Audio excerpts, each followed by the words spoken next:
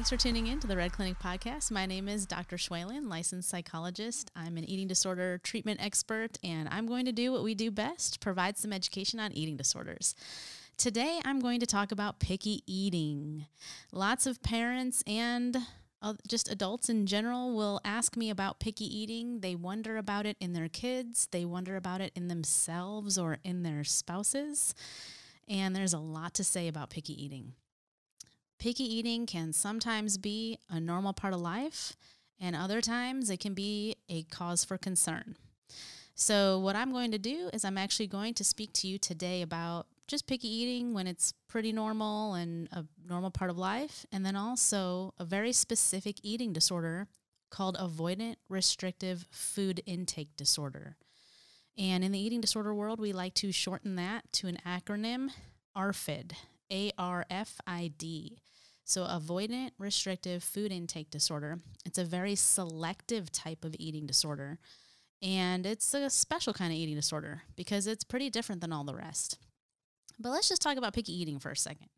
So it's very normal for children and toddlers and young kids to be picky eaters. I think parents take this question to pediatricians all the time. And pediatricians commonly will tell them, you know what, this is developmentally, pretty normal or appropriate. Let's just wait and see because your child will most likely grow out of it. There's information online. If you Google this, you'll find that there's lots of suggestions. Just expose your child to different foods over and over again. Allow them to interact with those foods or see you eating those foods. Let them take food off your plate while you're eating. Whatever interest they show in that food is a part of natural exploration as they learn to integrate more and more food into their repertoire. So picky eating can be normal. It can also be seen sometimes as like side effects with different medications or just kind of something that a child might be trying on to exert control. So it may not even be that they don't necessarily like a food. They may just be trying to see what they can get away with. So maybe one day if your toddler eats oatmeal, but then the next day they'll only eat it if you put a bunch of candy in it, that could be a really good example of your child just trying to see how much they can get away with. I usually will talk to parents about, their gut instinct. Parents, you really do know your child. And your parenting instinct is usually right on. So if you are concerned about your child's picky eating, if you've noticed that your child can't go to birthday parties or have lunch at school or be in social situations without eating just the only foods that they will eat, if you're worried that their growth is stunted or they're not where they need to be physically, if you're just kind of concerned because it's gone on for too long and it really hasn't changed despite the pediatrician's reassurance that your child will grow out of it, then tap into that instinct. It's always parents who have those instincts, and they're usually spot on. So when I work with parents clinically for a child who does have this diagnosis, it's usually because they've said to me, for years we've gone to the pediatrician. We've brought up the fact that our child is a picky eater, and although they continued to grow and they were meeting their milestones on that growth chart, we just knew that there was more to it. And so listen to that gut feeling, and if you really think that something more is going on than just normal picky eating, go ahead and call a professional. But let's talk about what ARFID is. Avoidant restrictive food intake disorder is kind of considered to be a newer eating disorder. Now, that doesn't mean it hasn't really been around for a long time, because it has. It just means that all the researchers got together and finally named this thing that we've been seeing in kids and adults. So ARFID, or avoidant restrictive food intake disorder, after it got a name, actually started getting a lot more attention. So in the research world, you'll see where many, many years went by where there was like hardly any research or treatment for this disorder. And now, lately, you're starting to see more and more research on this topic, more people who have heard of it or have awareness on it. Pediatricians have sometimes heard of it now, and there's different treatments for it. One of the things that I do at the Red Clinic is a treatment protocol that essentially I've just entitled the ARFID protocol. It's a program that I've created with my background in pediatric psychology, behavioral principles, eating disorder expertise, and just an understanding of family systems. And it's an 8 to 10 week program with a 90% success rate. So what I mean by 90% success rate is that 9 out of 10 families that I treat have seen an integration of 3 or more foods into their child's repertoire within 8 to 10 weeks. So they're increasing food variety, and if weight restoration is a part of their treatment plan, they're also gaining that weight and doing what they need to do to keep growing. Most of the kids I work with, though, end up incorporating about 8 to 10 new foods into their repertoire by the end of the 8 weeks. So it's pretty awesome to see that kind of progress, but it's also because the families are doing really great work and they understand the program. So let's just define what ARFID is. It's kind of picky eating taken to an extreme.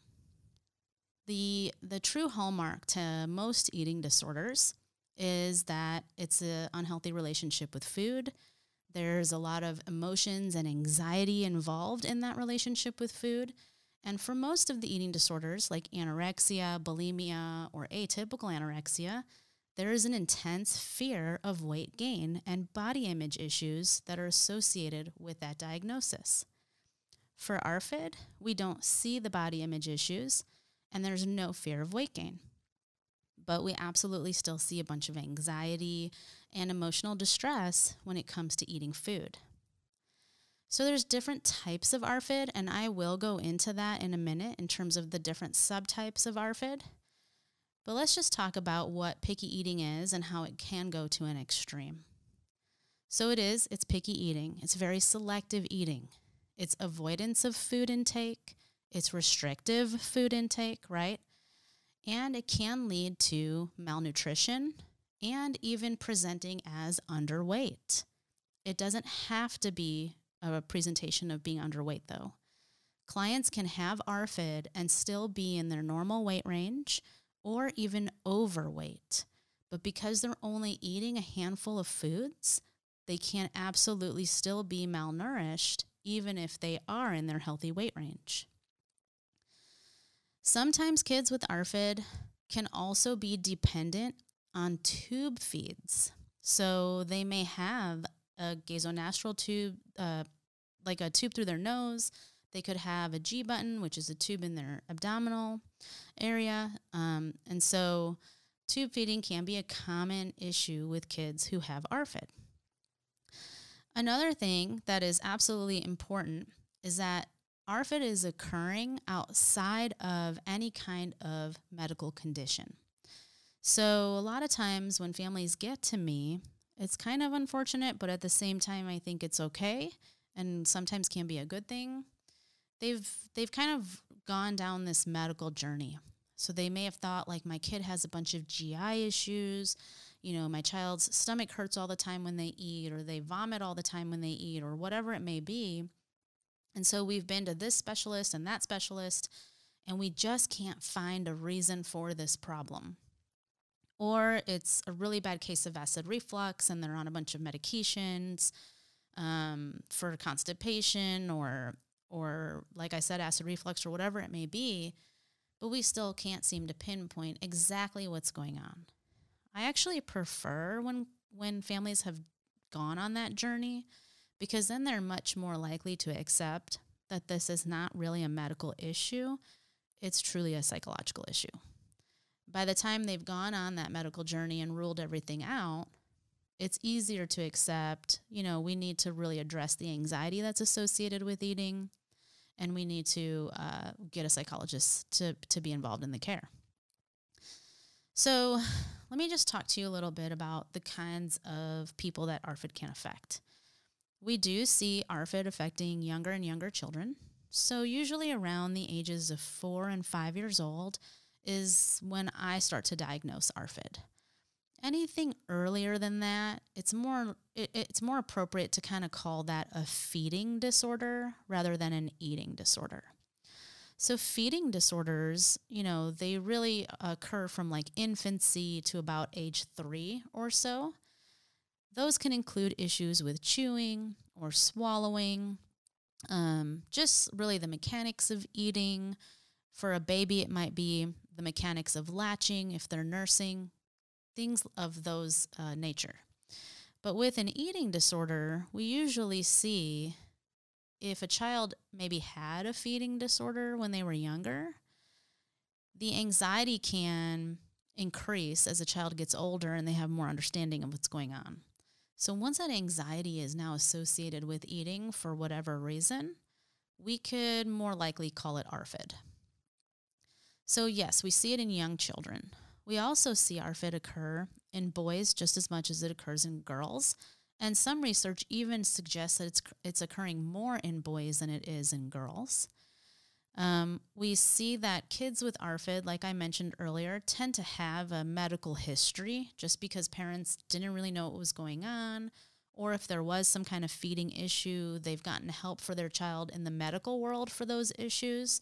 So there's an intense medical history sometimes associated with ARFID. And then we also know that anxiety absolutely goes along with it. And so does maybe being on the autism spectrum. That can be associated with it sometimes. The reason I bring that up is because sensory aversion can be a part of ARFID, but I'm going to explain that more in just a second. So apart from kids, boys, and girls, ARFID also can affect teenagers and adults. And I have treated all types of people and all types of ages for ARFID. It's really interesting when it shows up in adults, and I'll explain more examples of that in just a moment. But first, I want to talk about the different subtypes. So there's 4 main subtypes of ARFID that, from my experience, are really important to classify so that if you can pinpoint exactly the subtype of ARFID, you really know where to go next in terms of the treatment plan. So in different sources, you might see 5 subtypes. They may be called something different. The reason that I'm listing these 4 is because in my experience and in my own work, these 4 really seem to capture the gist of ARFID and really make sense to what's going on with the types of clients that I've treated. So the first subtype is the sensory food aversion. This is like a young kid, and they may not have autism. There are kiddos out there who are sensory averse and are not on the spectrum. So this is a young kid who's just kind of a sensory kid. Ever since they were young, they've been sensory averse. Maybe they get overstimulated. They might be that kiddo that has trouble walking in the grass barefoot. They may be that child who doesn't like to wear pants. They prefer shorts. Maybe they don't like the way tags feel on clothing. Maybe it's really hard to give them a bath because they don't like the way water feels in their face, or it's really scary to hear the toilet flush. They might be that kiddo that really doesn't like certain textures, so when they take certain bites of food, it's very aversive to them. Or they're very sensitive to smell or the way something feels or even sounds. And so all of that can play into their relationship with food. Now, a sensory food aversion can also be a super taster. This is a very interesting phenomenon where children actually experience flavors in a much more intense way than the average person. And so a speech therapist who has specialty in feeding and eating disorders would be able to identify a super taster. Whenever a kid has a sensory food aversion, it can really play out at a young age of parents figuring that out pretty quickly. They might understand that their child has a certain preference for certain textures. Maybe it's crunchy over mushy or vice versa. And they start to make those accommodations. They would much rather that their child eat anything, right, to keep growing and to stay healthy than to push the issue of the sensory food aversion. So I'm going to ask certain questions during the assessment to really find out if this is the type of ARFID that somebody has. The person who has a sensory food aversion has become a picky eater because it causes a lot of anxiety to experience certain sensory experiences. It can be very overstimulating and uncomfortable for that person. Usually, when a sensory food aversion is present, a speech therapist with specialty in feeding and eating needs to be involved on the team, as does a therapist and a dietitian. So that also helps me build the correct team if I know what classification the person has. Post-traumatic feeding disorder is the second classification. This one is very interesting because there are times when very young children can develop this for an experience they've never even had themselves, but they may have seen someone else go through it. So this is usually picky eating that occurs because of a fear of choking or vomiting. That can be the most common reasons for this type of ARFID. Now, I have an example of a child who actually never choked before, but they were watching a TV show and saw a cartoon character choke. And because they saw that, they started to become afraid that it could happen to them. The child was very young, about 6 years old, and ended up needing hospitalization for malnourishment because the picky eating became so intense that their health absolutely became at risk. It can get very serious when left unchecked.